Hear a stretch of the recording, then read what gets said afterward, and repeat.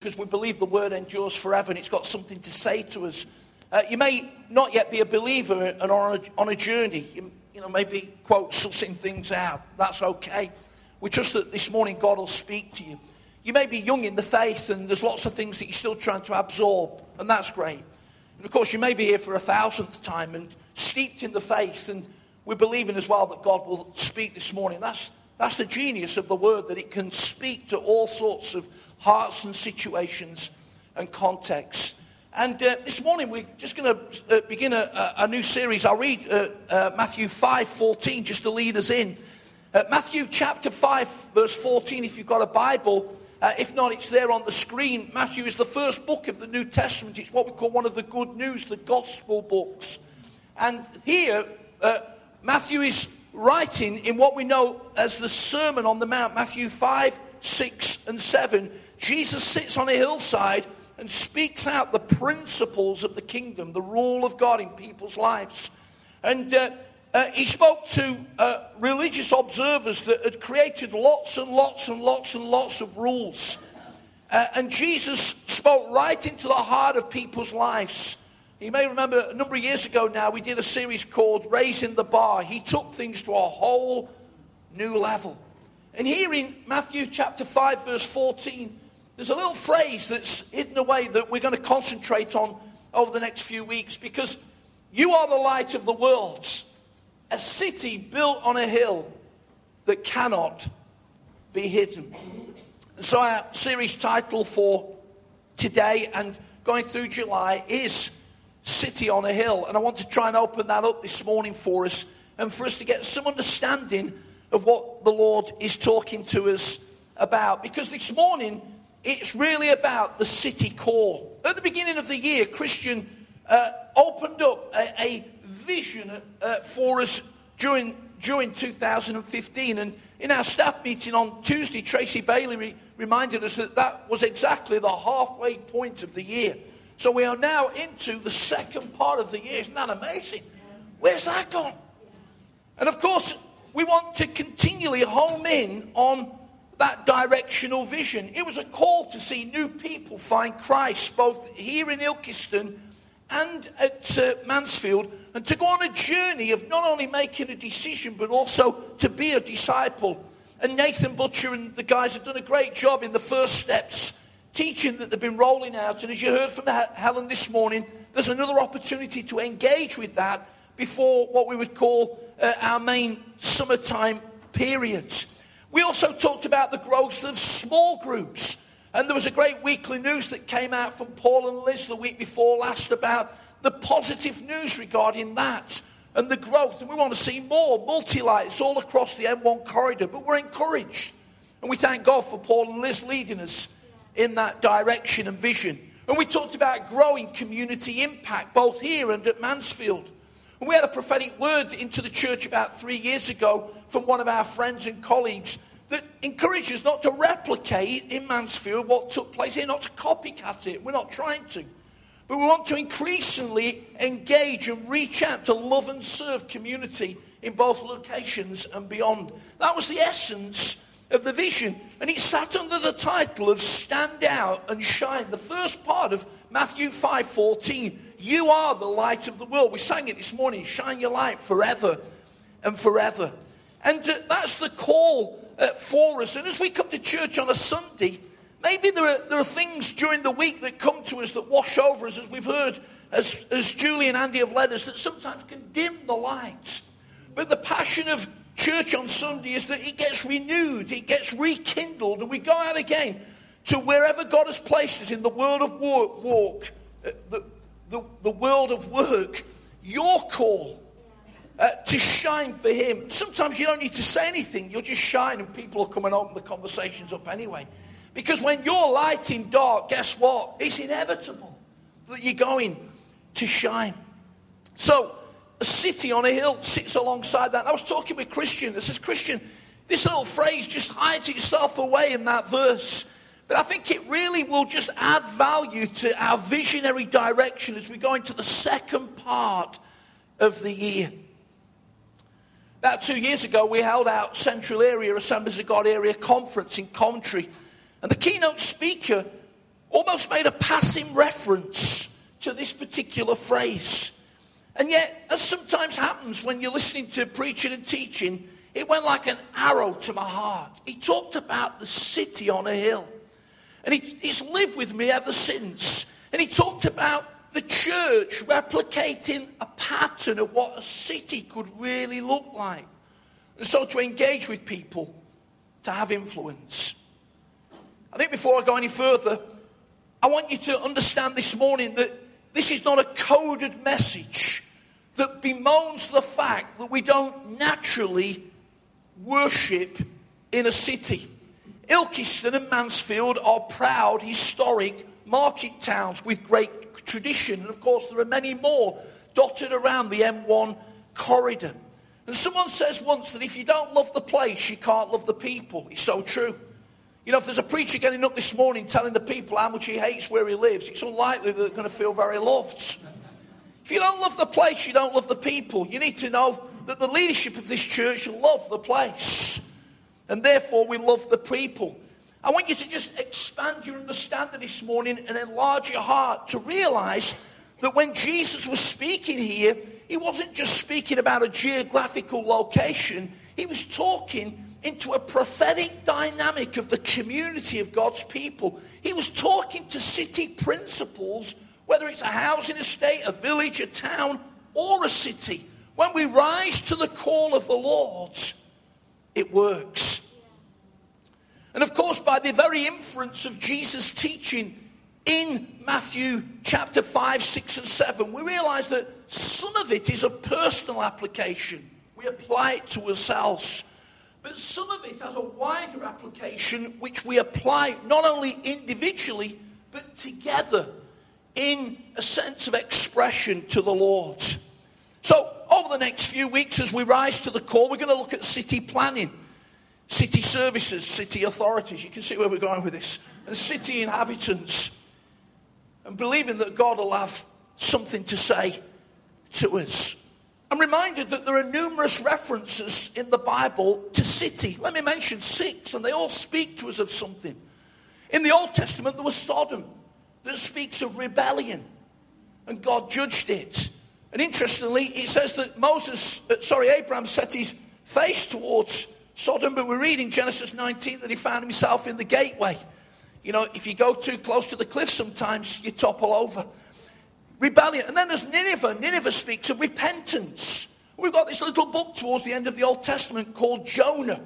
And God says, go that way. He says, I'm going this way. And he decided that he'd do his thing rather than God's. And he ended up in the belly of a great fish. Where was I talking about Jonah recently? And I said, I'm never going to call it a whale anymore, because I was watching Lyrical once, and instead of talking about the belly of the whale, I talked about the belly of the bale. So we're never going there. It's a great fish. Repentance. A huge city of the day turned to the Lord. Interesting that the prophet was angry. We won't go there this morning.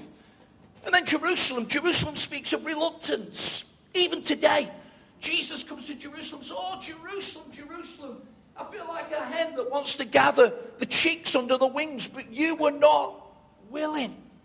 And even today, that great city finds it difficult and is reluctant to confess that Jesus is Messiah.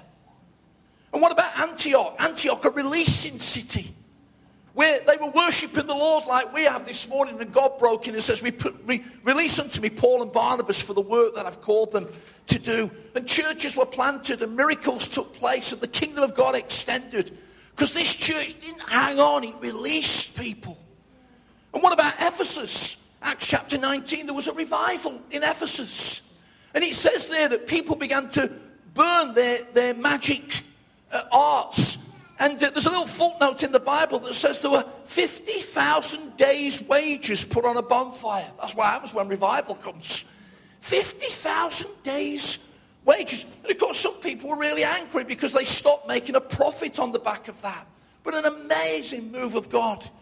And what about Corinth, a great city, a great interconnecting trade center of the New Testament? Well, there we speak about renewal. It says in the first chapter that they came behind in no spiritual gift, Oh, these guys love to rock and roll in the presence of God. But sometimes it got out of kilter.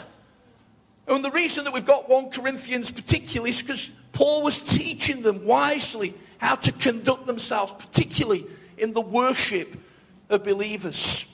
And what about modern day cities? They've all got a little sort of resonance to them. Here's 5 that I've been to and what I'm going to. So London. Oh, we so love your tradition in London. I mean, that tower's been there longer than we've had a nation. You know? Tradition. New York. Not been there, but going. Yay. The city that never sleeps. Oh, I hope we get some sleep when we eventually go. Been to Melbourne in Australia. It's got a little microclimate. So they use in their civic literature, this is the city where you see 4 seasons in one day. And ladies, they encourage you to always have a brolly in your bag. And it's true. It can be glorious sunshine, and then 2 hours later, the clouds come over and it rains. It's just incredible. Paris, the city of romance. Did you see all those love locks that had to be chopped off the bridges recently because they were becoming a hazard? And Mr. Health and Safety of the Paris City Council says, I'm going to spoil everybody's fun.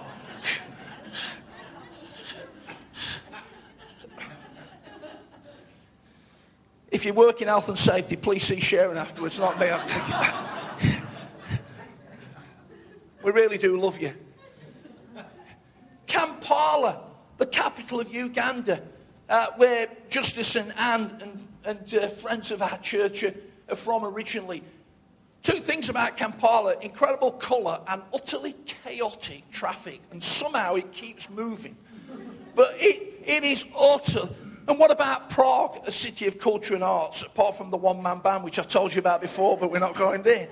And then what about the Word of God again? Genesis 11, people in their arrogance said, let us build a city to God. And they wanted to build a tower. They thought they could reach heaven. And then you read in Genesis 11 about God causing confusion through many languages.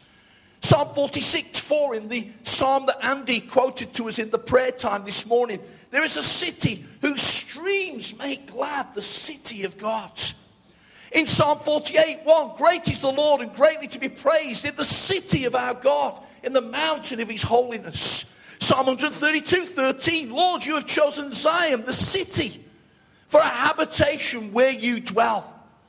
Boney M fans, Psalm 137:1, by the rivers of Babylon, when we sat down, we remembered Zion. That's where they got it from. I wonder if they paid copyright to the Bible. And someone said, who's Boney M? Yeah. Well, you're getting old like me, you know.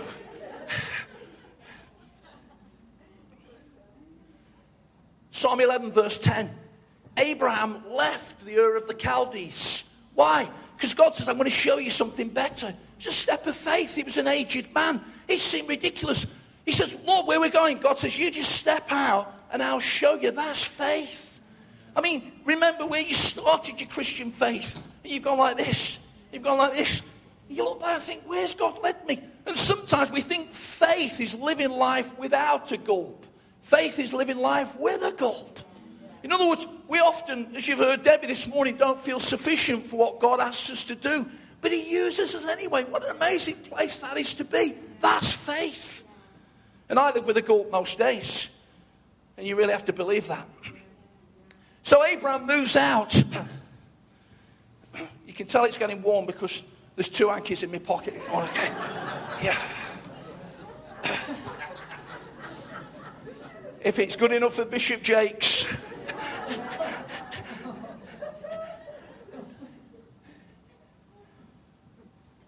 Hebrews 11:10. Why did he set out? Because he was looking for a city whose builder and maker was God. And friends, I believe that prophetically it was more than just a literal city. It was the community of God's people down the ages. He saw something. He saw those inhabitants as numerous as the sand on the seashore and as the stars in the sky. He saw a city whose builder and maker was God. And whatever your prophetic interpretation of Revelation 21 talks about a holy city. God's got a lot to say about cities. And I think that's why Jesus used this phrase deliberately. He was calling us to something that was beyond just the natural confines and boundaries of an earthly city, to embrace the call to be those people in the 21st century through Arena Church that be a city on a hill. I think one of the most wonderful literal examples of all of this was that we had the joy 3.5 years ago, Sharon and me, to visit Israel. And we had a day in the Dead Sea, which is actually below sea level. And then this little sort of 20-odd seater bus chugged up the hill, and he seemed to be going for ever and ever and ever. And every time he tried to get into that top gear, he had to come back down. And then all of a sudden we went through this tunnel, and there it was, the city on a hill, Jerusalem. And it really was a wow moment. It was incredible. It was absolutely incredible. And I just got that picture of that's what God sees about his people. 54% of the world's population today, friends, lives in cities. A rise of over 20% in the last 50 years. Timothy Keller, that leads a church in New York, says there are 4 million people a month moving to cities. There's this great move that's taking place, both naturally, but also for the church to see the opportunity to respond to what God is asking us to be in these days. So as I bring the message to its second half, just 4 brief thoughts about responding to the call to be a city on a hill. Number 1, visibility. Because the verse tells us that the city cannot be hidden. It cannot be hidden. There are some contexts of the world, friends, where it is so dangerous to be a Christian that it is very difficult to be an open Christian. Interestingly, in those contexts where they describe themselves as secret believers, the church is not diminishing, it's growing. Isn't that incredible? But generally speaking, God has called us not to be secret, but to be open. I understand that we have to process that carefully. And in a complex world of work nowadays, we have to be wise in terms of living out our faith. But God has called us to be visible. He's not called the church to be a ghetto, to be a lost group, to be reclusive or retreating. He's called the church to bring imposition and influence for the cause of the kingdom of God. The city on the hill that cannot be hid. You know, one of our colleagues said to us some time ago in Arena Church, probably 4 years ago now, he says, if Arena Church, this was in the context simply of Ilkeston at this time, if Arena Church wasn't in Ilkeston, would it be missed? I'm driving him home about 3 months ago. I says, Gary, you remember that question that you asked in Arena Church about 4 years ago? If Arena Church wasn't in Ilkeston, would we be missed? The answer is we would. We say that with humility. We say it with no trace of arrogance. But if this church was removed today, there'd be literally dozens of people this week that would miss it. It's brilliant. Because I think increasingly we've rose to the challenge of visibility, of influence, of connection. You know, some churches, friends, want a voice, but they never build relationship. And as someone said recently, if you're loud about everything, then people don't listen to you on anything. So if we're always protesting, if we're always shouting, if we're always saying we're against, then don't be surprised that they never listen to us about anything.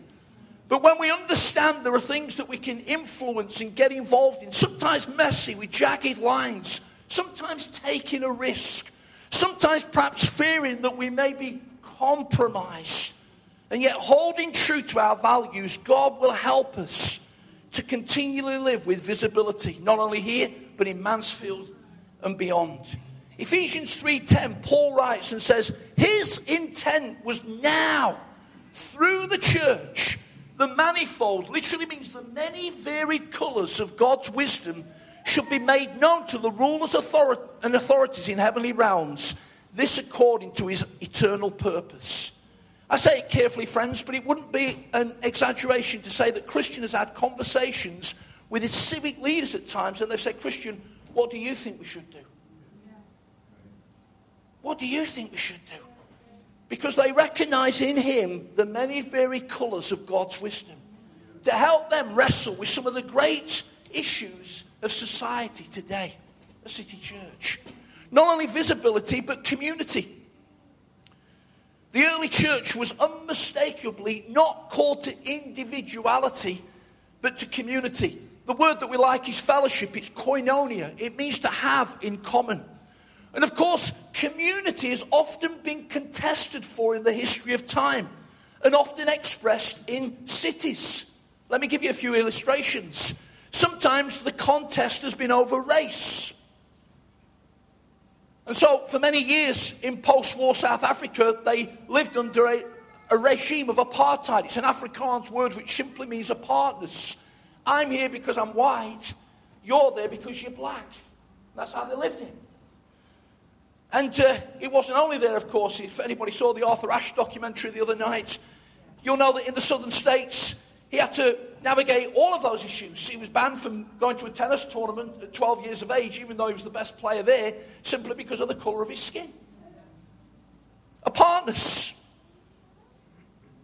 And that's never the heart of God. So Cape Town, South Africa would be a reflection of that. Of course, God moving in that nation, the release of Nelson Mandela rising to president, the Rainbow Nation, etc., still issues, but certainly not that one at the heart of it. And then there's been, at times, division over religion. The new principal of the Bible College, Pastor John Andrews, grew up just off the Shankill Road. Some of you have been to Belfast. And the wall of division that runs through that city between the Protestants and the Catholics, it caused a lack of community.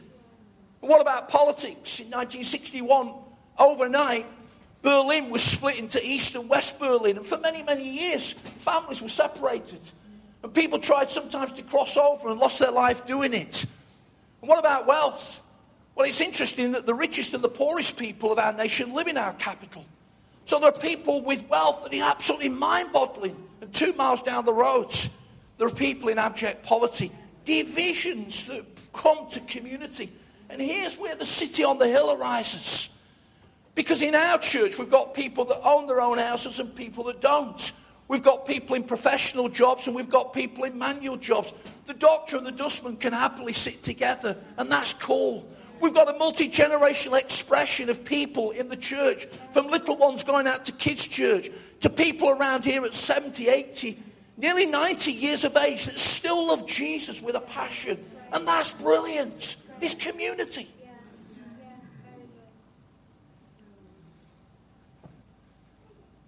I was watching that Met Police documentary a few days ago. I was staggered at the discord in community. It seems, it all gets squeezed together. It seems everybody's shouting at each other, And they say that the older you get, the younger the policemen become, And these kids on the streets, young policemen in their early 20s, trying to grapple with community discord. And what picture do we paint as the Church of Jesus Christ? Well, we paint a picture, friends, as the city of a hill of harmony in our diversity, of integration and not separation through the generations and the age groups and the backgrounds and the professions, and through respect and not rejection. Here's a quote from a book. Some of you have read it. It's by Bill Hybels. It's called Courageous Leadership. And he talks about being a late teens, early 20s kid in class. And the lecturer begins to go off track and says these words. There was once a community of believers that was so totally devoted to God that their life together was changed with the Spirit's power. In that band of Christ followers, believers loved each other with a radical kind of love. They took off their masks and shared their lives with one another. They laughed and cried and prayed and sang and served in authentic Christian fellowship. Those who had more freely shared with those that had less, until socio-economic barriers melted away. People related together in ways that bridged gender and racial chasms and celebrated cultural differences. Hybels said, since that day I've been held hostage to the powerful picture of the Acts 2 dream painted in that college classroom In the weeks and months after that first lecture, I was haunted by the questions. What if true community of God could be established in the 21st century? What if what happened in Jerusalem could happen in Chicago? Such a movement of God would transform this world and usher people into the next. And this morning he leads a congregation of 25,000 people gathering in multi-services across Chicagoland. I wonder, friends, if, in quotes, we could get haunted by the same dream of an incredible community of people that reach out in this day to bring us together as one. Visibility, community. Thirdly, viability. The infrastructures of cities are complex. I'm making my third reference to TV today, and you think that's all I ever do. I very rarely watch it, but you saw that documentary on Rome the other week. Wow. Talk about being ahead of the time. The complexities under the city of Rome are incredible. They were spheres in front of anybody else with their engineering insights and acumen. And there are two things that are vital to a city to make it work. Number one, water. Imagine the water supply being cut off in Derby tomorrow. That's it. You know. Oh, by the way, there's no water at standpipes either. You're just going to have to, well, sort of manage. Be mayhem. We need water. When we lived in Oxford many years ago, pastoring the church, the city water supply was infected. And it meant that certain people, and particularly little ones, Alison was a little baby at the time, just about a year, 18 months old, suffered from a name that forever sticks in the memory. It was called cryptosporidium. It was gory, let me tell you. We won't go into the details. Water. And water in the Bible speaks of the Spirit, friends. And we want to say in Arena Church, as the city on a hill, that we want to forever say that we're utterly dependent upon the Spirit. Every Sunday morning when it's my privilege to speak, I sit in my chair in my living room and say, God, you have got to help me this morning. I can't do this by intuition, by ingenuity, by simple. I've prepared my best, but you've got to do something this morning. And then what about food? Well, imagine all the shops in Ilkeston tomorrow saying, that's it. Stacey's, we've shut down. Co-op, gone. Breadman, finished. No sweets, no milk, nothing. No food. There was a city in the Bible that experienced that. It's found in 2 Kings 7 and 8. It was the city of Samaria. And they were laid siege by the northern armies of Syria that said, we're going to surround these people. There's nothing going in and there's nothing going out.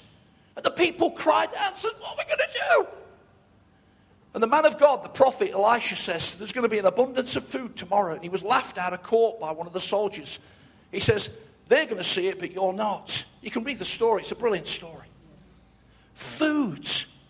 And the Bible talks about food being the word of God. Man shall not live by bread alone, but every word that proceeds from the mouth of God. Why do we have speaking? Why do we have something from the Bible in church on a Sunday?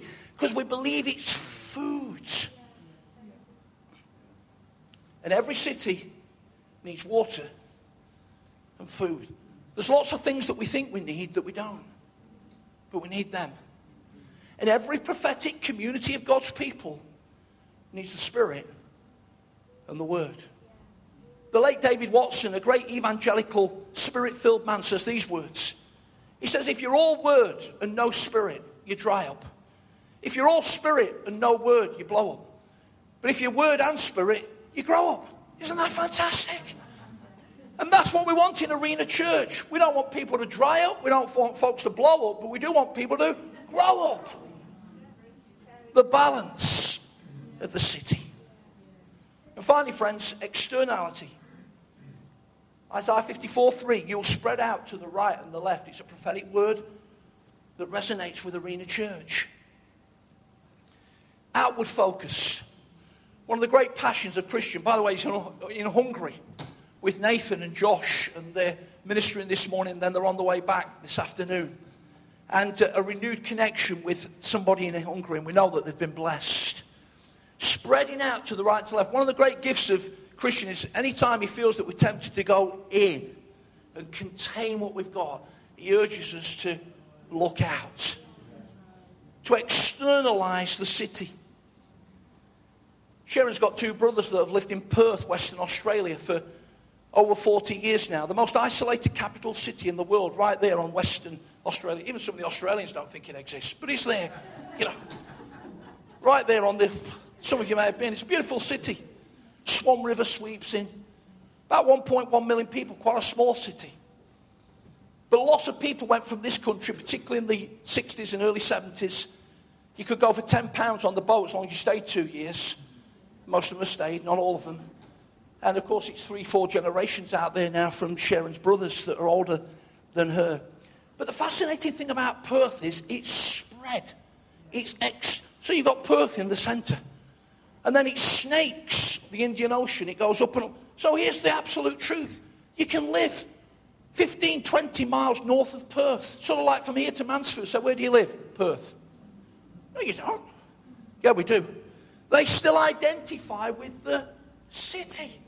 Even though they've got to find that freeway, as they call it, out north every night from work, or the railway track that goes as straight as a die out. And not only is it now gone north, but they've built a railway track to go south. So Perth is long and narrow because everybody likes to look at the sea. So that's where they build the houses. And the reality is that 40k in, it's desert. So you're not going to build many houses anyway. But the externality of the city, it's spread. And it seems to me, friends, that's what God wants to do with the church. He wants it to spread. You can go from church this morning to bring spread to your office, to your classroom, to the broken people that come across your life this week, to your factory, to your day, and bring a spread.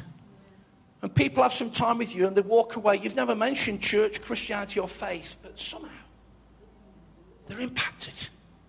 They feel something.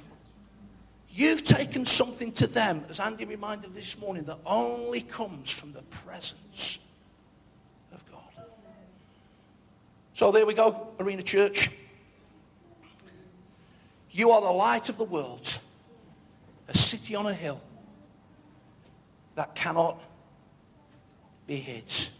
Not hidden away, not irrelevant, not retreating. And the call over the next few weeks is that as Arena Church, in market towns, in the M1 corridor, we would truly understand the prophetic call to be that city on a hill. Amen. Let's pray.